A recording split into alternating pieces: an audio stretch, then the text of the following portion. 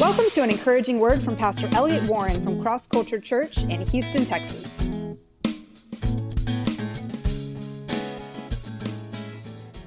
Now, some people, when they are discouraged and when they're down and they go spend time with God, they go sing the blues with God, right? Oh, God, why did this happen to me? Oh, God, I'm the worst,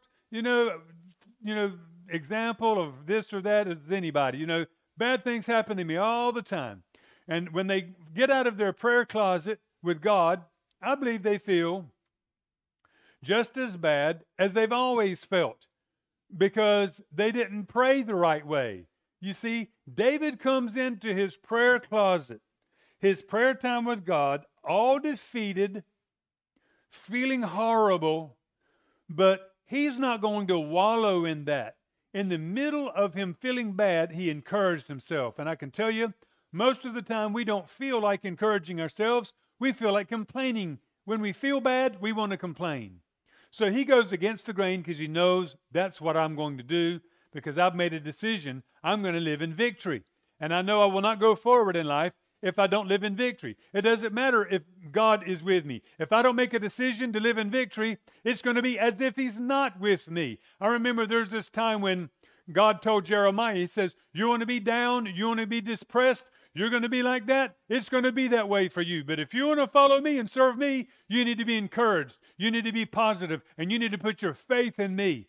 Now I read that verse where he's telling Jeremiah, hey, if you're going to act like that, you're going to be defeated. I'm not going to come through for you there. But if you will stand up, watch, I will meet you there. And that's what David was doing. He realized, you know what? I have to stand forward. I have to rise up. And God is, of course, so excited about this. He's wooing him the whole time when he's in his depression and his discouragement. And he's saying, come on, come on, come on. And press past your discouragement and watch what happens if you'll do that.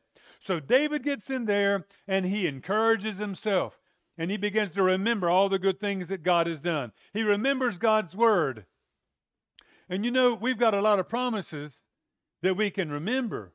But the problem is when we're feeling down, sometimes we might have a problem thinking those things, right? Because we don't feel those promises.